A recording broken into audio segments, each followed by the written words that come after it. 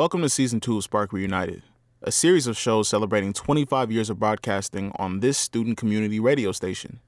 Whether it was Utopia or Spark, the people featured on the station have made it into what it is today. And as today's Sparkies, we are forever grateful for them imparting their knowledge onto us, and we decided to pay it forward by sharing it with you. After such a successful Season 1, where we heard the likes of Emma Millen, Chris Stevens, and Rob Dowell, in this season, we'll be speaking to more ex-Sparkies and Utopians like current Capitol executive producer Callum Hyder and BBC West Midlands producer Adam Pinder-Smith, along with loads of other guests who will share their radio insights and experiences with you. Our guest today is the network producer for Clyde 1, Chris Murray. Hope you enjoy.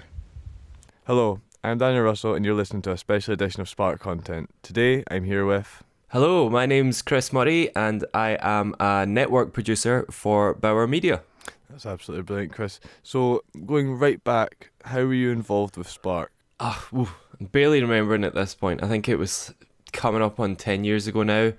I was finishing up my undergraduate degree at the University of Clyde up in Glasgow, and I remember doing student radio at Strathclyde and talking to one of my course directors once I was sort of finishing up my undergraduate degree, and he basically was saying, well, what are you good at? Like, what do you enjoy the most? And I was like, oh, well, I've been doing radio now for like 3 years. And he said, oh, why don't you go and study radio somewhere? And I was like, I didn't know that you could do that. Is that a thing? So my course director put me onto that. I then ended up looking at about 3 different universities. One, I think, was in Southampton or something. One was Winchester. Both, for me, Scottish boy, southern coast cities. I was like, no, that's way too far away. And then ended up discovering Sunderland Uni. I was like, that's way closer. Got there, and within about a week or 2 weeks of starting at Sunderland Uni, got involved in Spark, and it was the best decision I ever made in my life. Definitely. And what roles were you undertaking whilst at this station? So see, when I first joined, one of my other friends was also there, a girl called Alex. So Alex asked me to produce one of her shows. So I was helping out on that for a bit. But then I think by about the December, like we started there in September, but by December, they asked the MA students to take over all of the management roles of the station. So I became a sort of like content controller person around December. I think that was the title, content controller. And then a few other people were like station manager and head of programs and various other things as well. That's very good. So what I want to know, so as a fellow Scotsman who's moved down to Sunderland to study, how did you find the transition of living in Sunderland, and how did the course and also Spark help change and settle you into that new way of life? That's a good question. I think when I first moved down, I remember working in a supermarket in Silksworth, like kind of down the road a bit from where the campus was. And I remember every day just being like, these people do not understand a word I'm saying. And I was so stressed about it. I remember one time somebody coming up to me and just being like, you have such a beautiful Irish accent. Yeah. And I was like, you've just got me all wrong. But then it was completely different at the university. University, everyone was so welcoming. I liked as well that on my course, I think there was 2 people that were from the Northeast, but then I think the other 5, including myself, weren't from the Northeast. So we had this diverse bunch of people. And as well, like there was a couple of Scottish people that were in the university at the time, so became friends with them as well, obviously. And yeah, it's great. It's such a welcoming wee place. I really liked the university campus. I lived just across the water from the campus as well, so I really felt like right in it and involved. And like all the lectures and teams like that were really welcoming as well. The same situation with myself. When I moved down, there was 3 other people who were from Scotland that came down from Fife College with me, and actually our lecturer Scott Hasty, which I know is a good friend of yourself. I know you still speak to Scott. So you're currently doing the 4th and Out series for the American football. So how important is the links that you've made with those who you're on the course with in your career now? Absolutely. Like, so I have a group of 4 people, including myself, and we still hang out every month. and we all met at university. I love that group of people. We still talk about university all the time. Never would have those people like 3 of my best friends in the world would never have those people in my life if I didn't go to university with them. On top of that, like Scott, as you mentioned, like Scott's one of my closest friends. I like now work with him every week at Clyde 1 in Glasgow, and it's just brilliant. Like, it's good to be in this world where you've got these people that you're obviously mates with, you get on really well with, but they're also from that same like mindset as you. You can say like, oh, that audio's clipping, and they'll know what you mean, or you'll ask them to go and run away and find this piece of audio and they'll know what to do. It's like you've got the friendship side of things where you can take the rip out of each other every other minute, but also you're from the same world as well. After being at Spark, what was your first job after leaving, and what have you gone on to achieve after that? So I hung about doing shows and stuff at Spark for a good maybe like, I think it was like 3 months, just while I was still figuring out what to do. And then I think it was in the November after I graduated, I got a job as a producer with Amazing Radio, which is in Gateshead, so not too far from the university. And they not only said that they loved all the stuff that I'd done in my like career up to that point, like various student radio things and stuff like that, but I basically found out afterwards that I got the job because a ton of people that already worked there had all done the same MA course as me. We all had the same lectures, so we all had the exact same chat.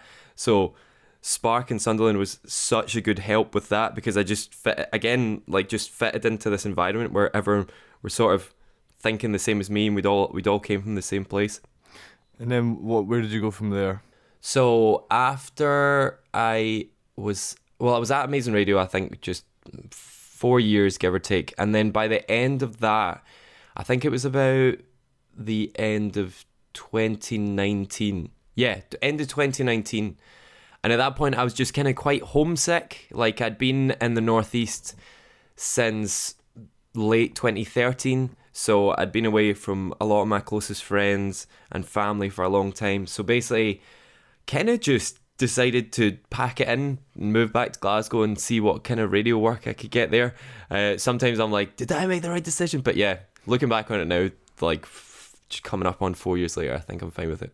That sounds good. So in your current role at Clyde 1, what specific skills do you feel like you've gained from Spark that are used in your day-to-day life? Well, see from day one at Spark, I remember that, well, in the course anyway, I remember they taught me how to edit properly. Before that, I'd basically just been getting like free editing software and basically just kind of guessing what I was doing.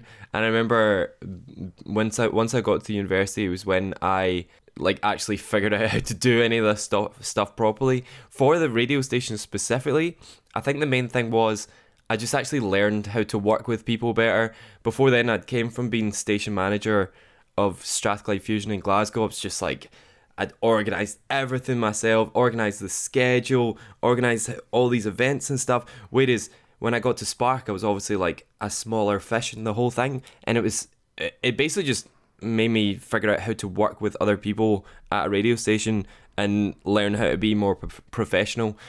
I've told people since about how good everything is at Spark. It's just like the best small radio station in the world.